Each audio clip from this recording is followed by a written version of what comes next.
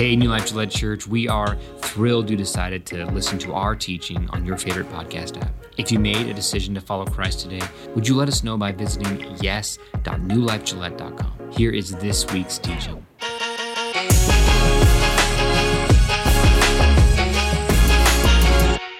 Hey, man, good morning. Did everybody thaw out this week? Yeah, spring here? Nope, we're still frozen. All right.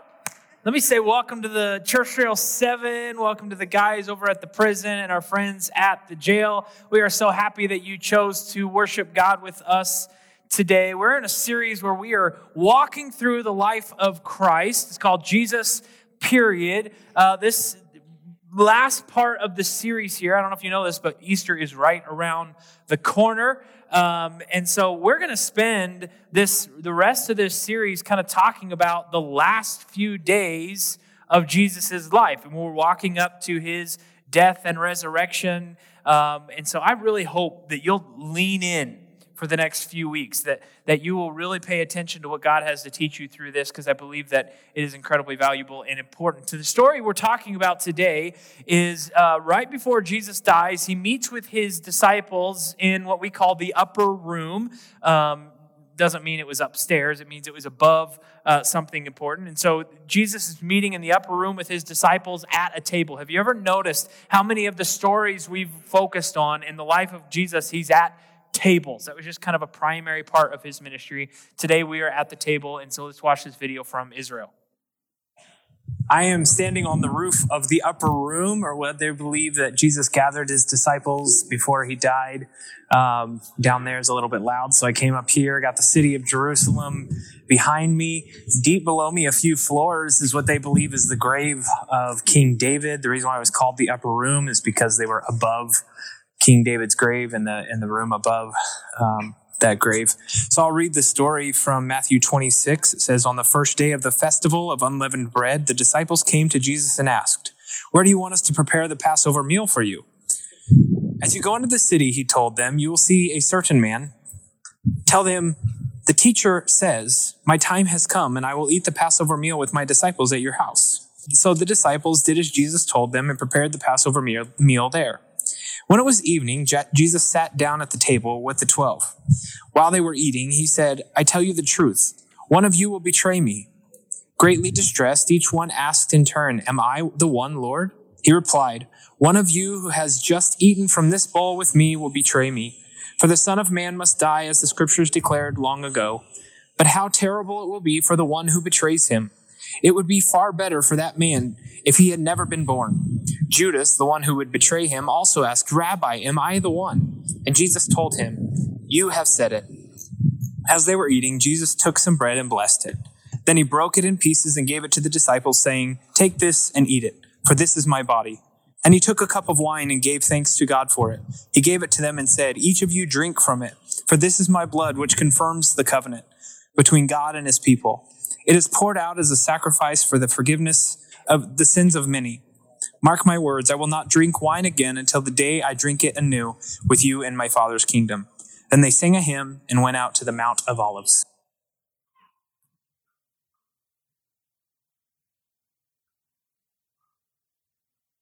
Yes. So that video was hard to film because there were people walking. Did you guys see the guy behind who's like, yeah. Anyway, so today we're talking about the story of Jesus in the upper room. And I think it reminds us of Jesus's, what did he prioritize? What did he do in this world? Jesus did not come to the world to start a religion. Jesus came to the world to start a relationship with you, a relationship with his, what we call the bride of Christ, or the body of Christ, the church. In Christian community, we call this koinonia. Koinonia is where we get the word communion. It means participation in spiritual community. Koinonia. It means we're not just doing the surface level, shallow, small talk relationship stuff. We're going deep. We're not just even getting to know each other on a physical or a mental level. We are getting people to know people on a spiritual level. This is why Jesus did so much of his ministry at tables, in community, in homes, in small groups. Yeah, he did the big group gatherings and he preached to the crowds, but he also met with a few people. And then those few people met with a few more people. And then those few people met with a few more people. And it was actually these small groups of mentorship that ended up launching this ministry or launching this movement that we call today Christianity. It changed the world. In a conversation that Jesus was having and he was talking about who is in this community, Jesus said this. He said, "Not everyone who says to me, 'Lord, Lord,' will enter the kingdom of heaven, but the one who does the will of my Father who is in heaven." I think this is one of the most terrifying verses in Scripture. What's it saying? It's saying that there will be people who call themselves Christians who are not actually Christians. There will be people who label themselves a follower of Christ who won't actually follow Christ. If you are still looking to morality, or if you are still trying to be good enough to be adopted into God's family, to get into heaven, then you're really just doing what everybody else in the world is doing, right? I mean, that's our world's prescription to heaven, if you're good enough. If you ever ask somebody, will you be in heaven today? They usually respond and say something like, well, I try. I'm trying my best. I think I'm a good person. To which Jesus would say, no, you're not. There is no amount of morality or religious ceremony that can adopt you into God's kingdom, that can allow you to get into his family. It's just not going to cut it. What do we need? We need grace, which is what Jesus is about to show us in his death on the cross. We need somebody else to do what we cannot, and that is be perfect. We need to be rescued. We need to be saved. He says, on that day, many will say to me, Lord, Lord, did we not prophesy in your name and cast out demons in your name and do many mighty works in your name?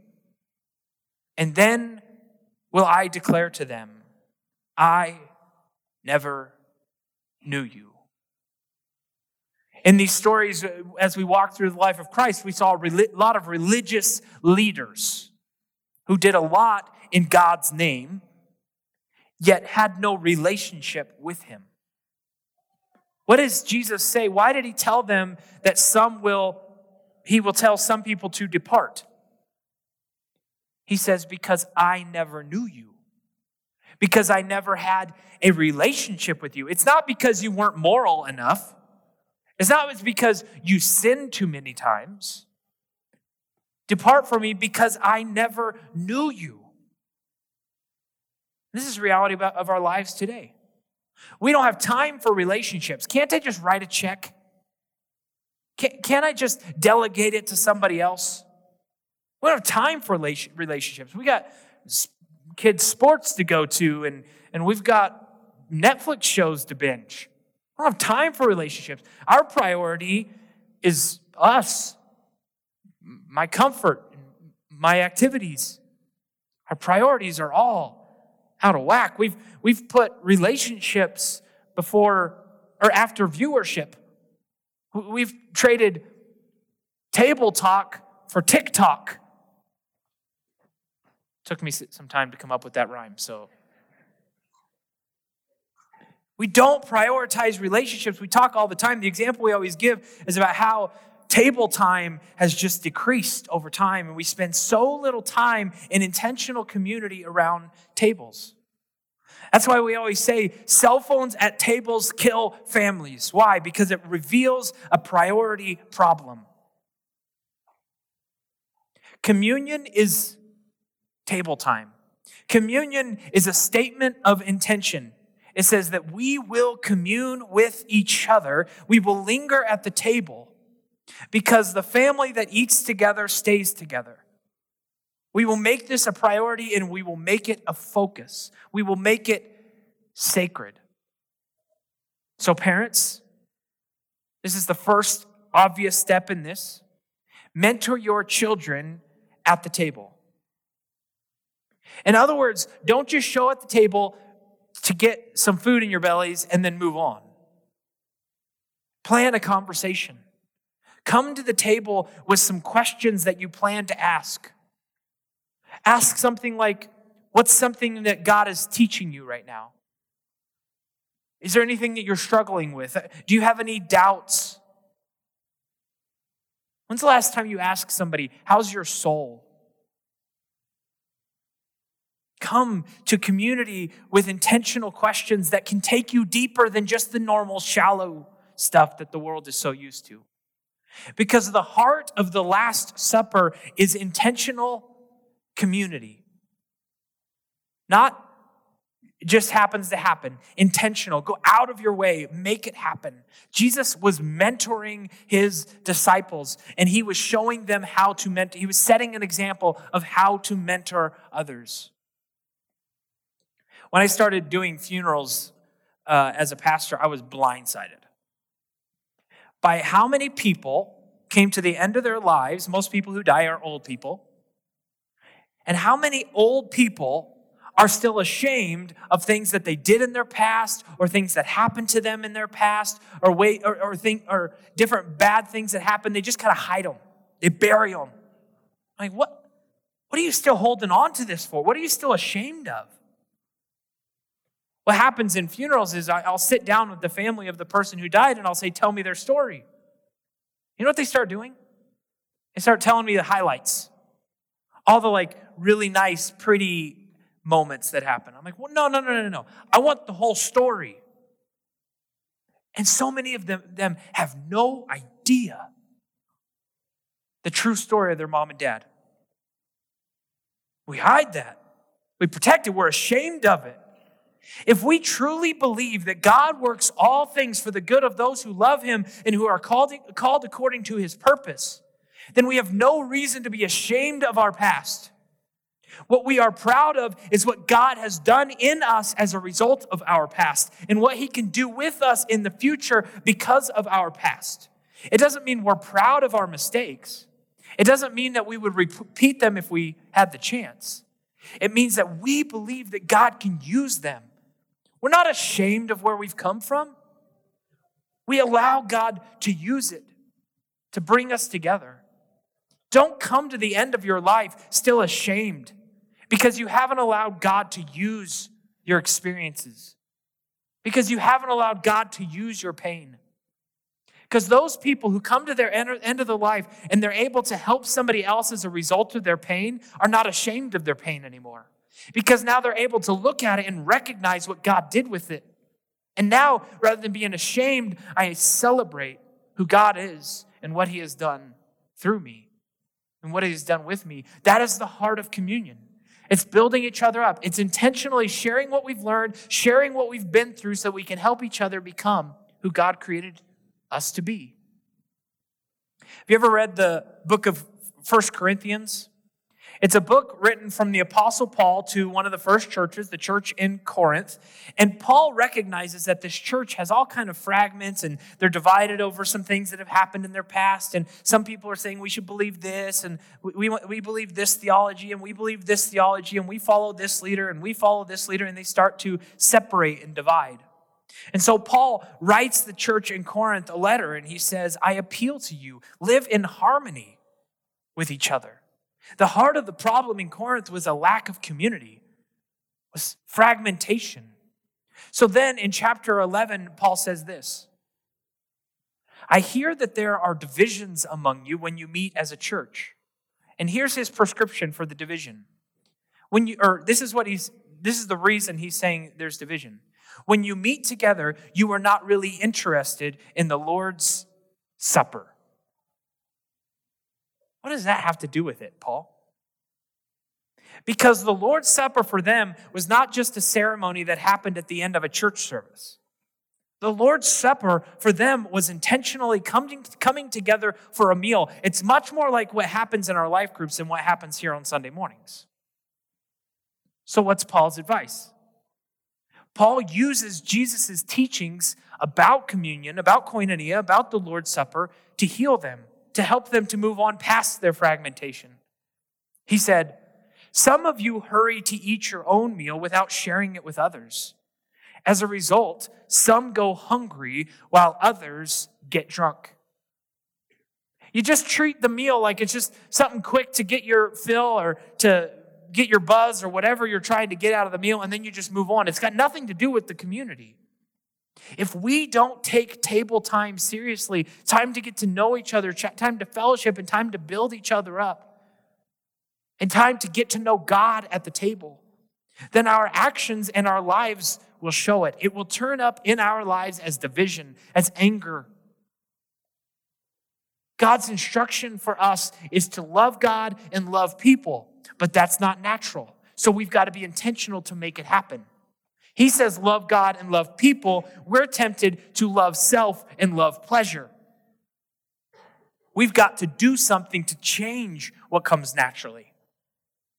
And communion, authentic community at the table, communion changes us. It changes us vertically in our relationship with God, and it changes us horizontally in our relationship with each other. As we become the community that God created us to be, we learn how to love God more. It helps us vertically, and we learn how to love each other more. And we take up our cross. We participate in the communion in a whole new way when we have learned what it looks like to live in a sacrificial community. Did you know that in the Gospels, Jesus asked 307 questions? And then on that slide, I added the mind-blown emoji. That's what that means. Welcome to Church 307. That's what that says. Welcome. Why did Jesus ask 307 questions in the Gospels? It is because he did not just come to the table and small talk about what happened that day. Jesus came to the table with intentional questions that would lead to deeper community and a deeper level of maturing. And he knew that questions are not just small talk. Questions are the best way to teach somebody because it's not just lecturing. It creates a two-way give and take conversation. And Jesus knew what he was doing. This wasn't an accident. Jesus was the best leader the world has ever seen. John 10:10 says, or maybe it's 10:11. John 10:11 says, I am the good shepherd. And I've always read this to think that means he's a gentle shepherd, right? He's a kind shepherd. Until I recognized, I was reading this passage one day and I said, wait a minute, a couple verses earlier, it says that it's talking about good pastures. I'm like, well, they're not gentle pastures. They're not kind pastures. They're good because they produce a lot of fruit, because they're effective, because they're good at what they do. Jesus isn't the good, he is kind, he is gentle, but what this verse is saying is he is good at it. If you want to see good leadership, do what Jesus is doing. He is a good leader. The Greek word for good in this verse is kalos, which literally means quality or fertile or rich. That's what kind of shepherd, that's what kind of leader Jesus is. If you want to know what quality leadership looks like, look at Jesus, the best leader in history. One of the people in my life that have demonstrated this for me was Jason Canagater. Jason Canagater has since passed away, but when I first got this job and I was very regularly overwhelmed, had no idea what I was doing, pretending like I knew everything and knew nothing. Jason Canagater could see it. Everybody could kind of see it, but he could see it. And he said, hey, Mike, let's go to breakfast. And he started taking me to breakfast. But he didn't just take me to breakfast. As somebody who's had quite a bit of leadership experience, he starts asking me questions. He says things like, okay, what are your motivations behind this thing that you're doing? Or what's your strategy here? What's your plan for this? Why did you make that decision? And I start to get defensive, right? Because naturally we're used to the shallow small talk breakfasts. Like, let's just talk about the details of the week and the weather and that type of stuff. And we sit down at breakfast and he starts asking me, he's like, okay, what were the results of the last time you did that? Or what feedback have you received? And I'm just like, what have you heard? What do you hate it? Do you hate me? What am I doing wrong? Why are you yelling at me? He's not yelling at me. He didn't. That's not how it went. But immediately I'm like, this isn't normal. This isn't how conversations go. It's not what I'm used to. What's he doing? He's mentoring me. He's helping me to think critically about things that I'm not thinking about. He's helping me to see things that I am not seeing. And he does this routinely. And also in these conversations, I'm able to ask him follow-up questions. I'm able to ask him, okay, if that wasn't the best decision, now that we're recognizing, as you asked me the question, I can pretty easily see that. Have you ever experienced something like this? Have you been through something? And Jason was able to get incredibly transparent with me and tell me about his failures. Tell me about things that he's tried that didn't go well, and tell me about some hard things that happened to him. So now instead of repeating all of his mistakes, I'm able to learn from them. If you're being mentored, ask a lot of questions. Don't expect they have all the answers, but ask a lot of questions. Because it was in this, and he never came up to me and he was like, hey, can I be your mentor? No, that would have been awkward. But what did he do? He said, let's have coffee. Let's have breakfast. Let's build a relationship. And I'm so thankful that he did. I would not have grown as much as I have. Still got a lot of growing to do, but if it weren't for him, and weren't for other people in my life who took time to reach out and give me what they could. Give me their life experiences. Give me their wisdom. That's generosity. He also paid for the meal, so that's generosity as well. But the impact of a life is always measured by how much of it is given away. Are you hoarding your experiences? Are you hoarding your wisdom?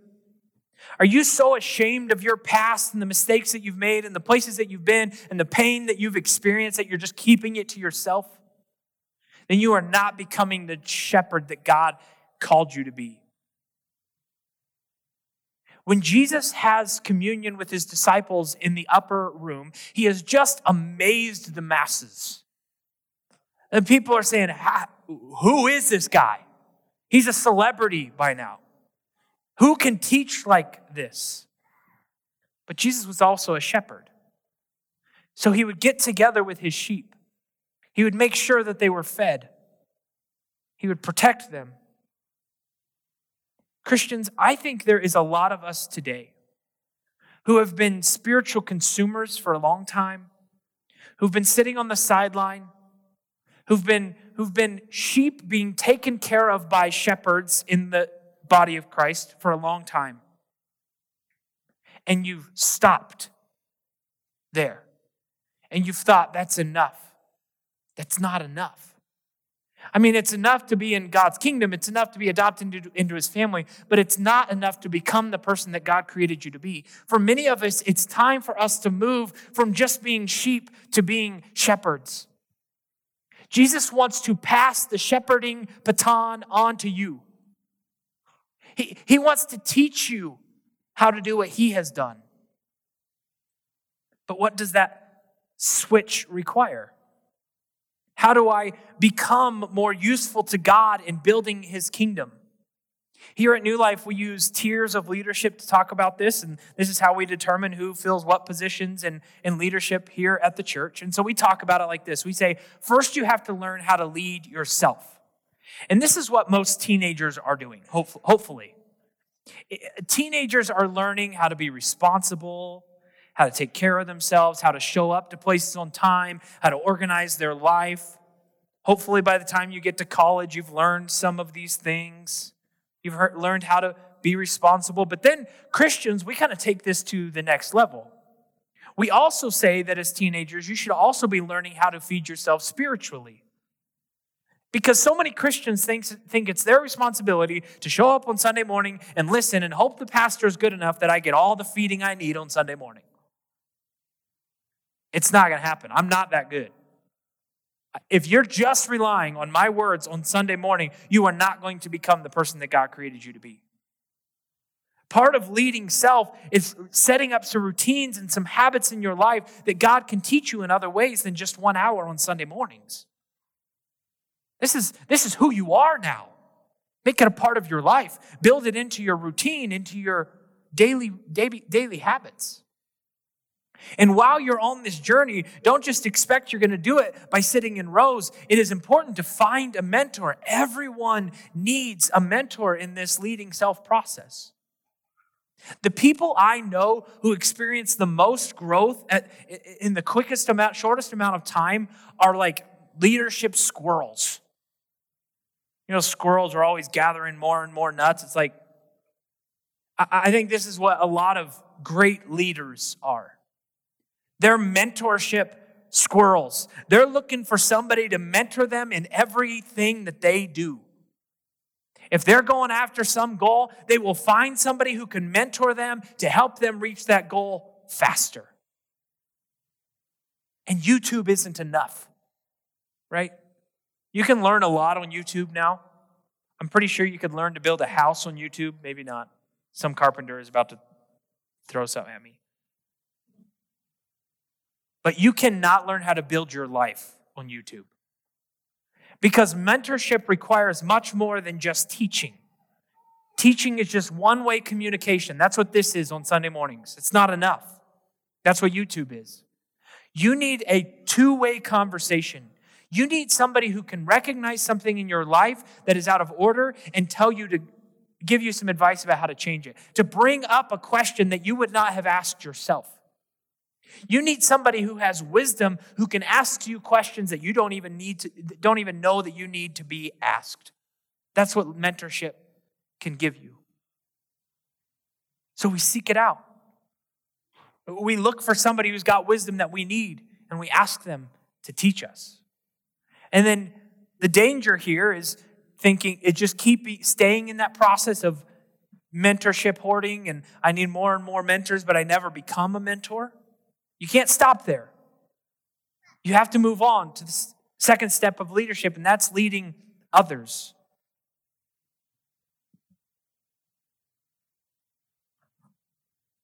Look for ways to influence people.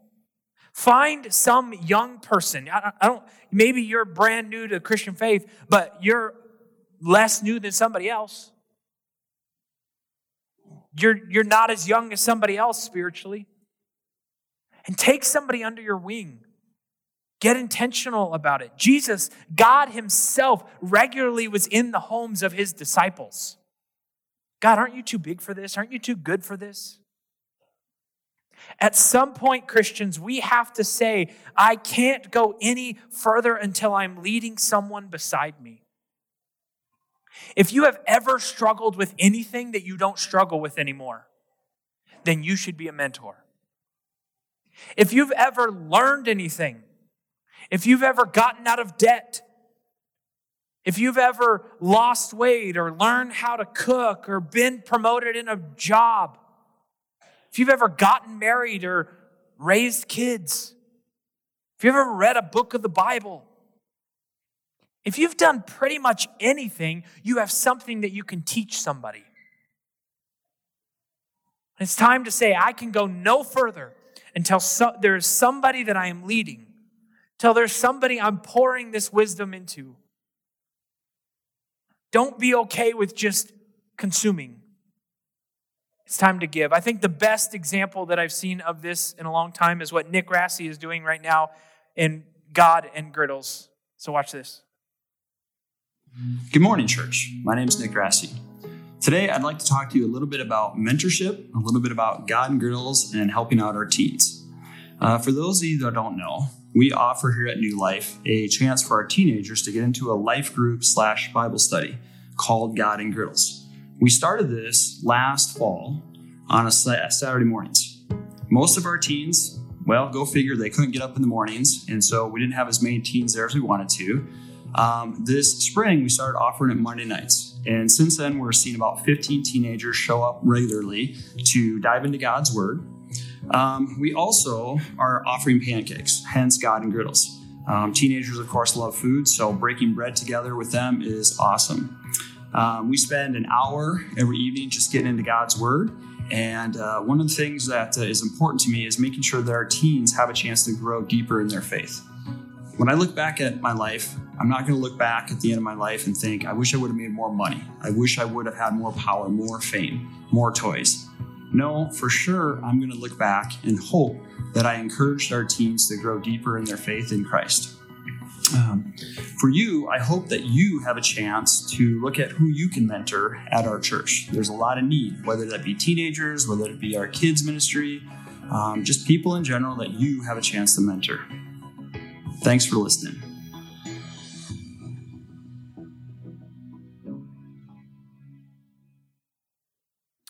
If I had a teenager, I would rearrange every part of my schedule to make sure my teens were at God and Griddles every single week.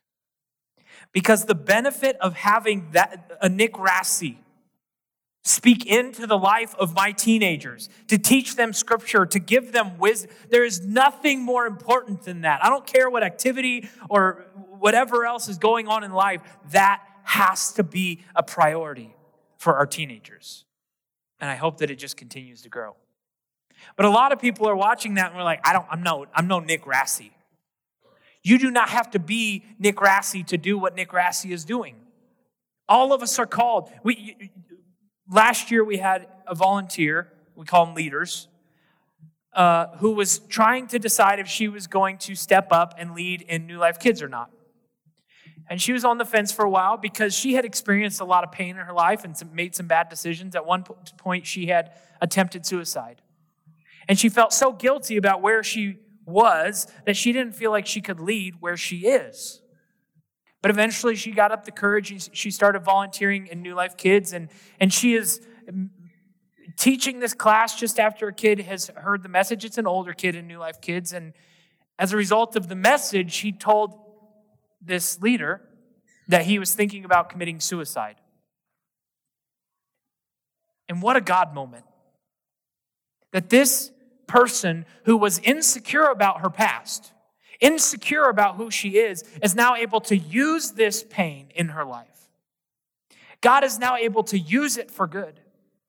And she is able to have a whole new perspective in this conversation that I could never have with this child.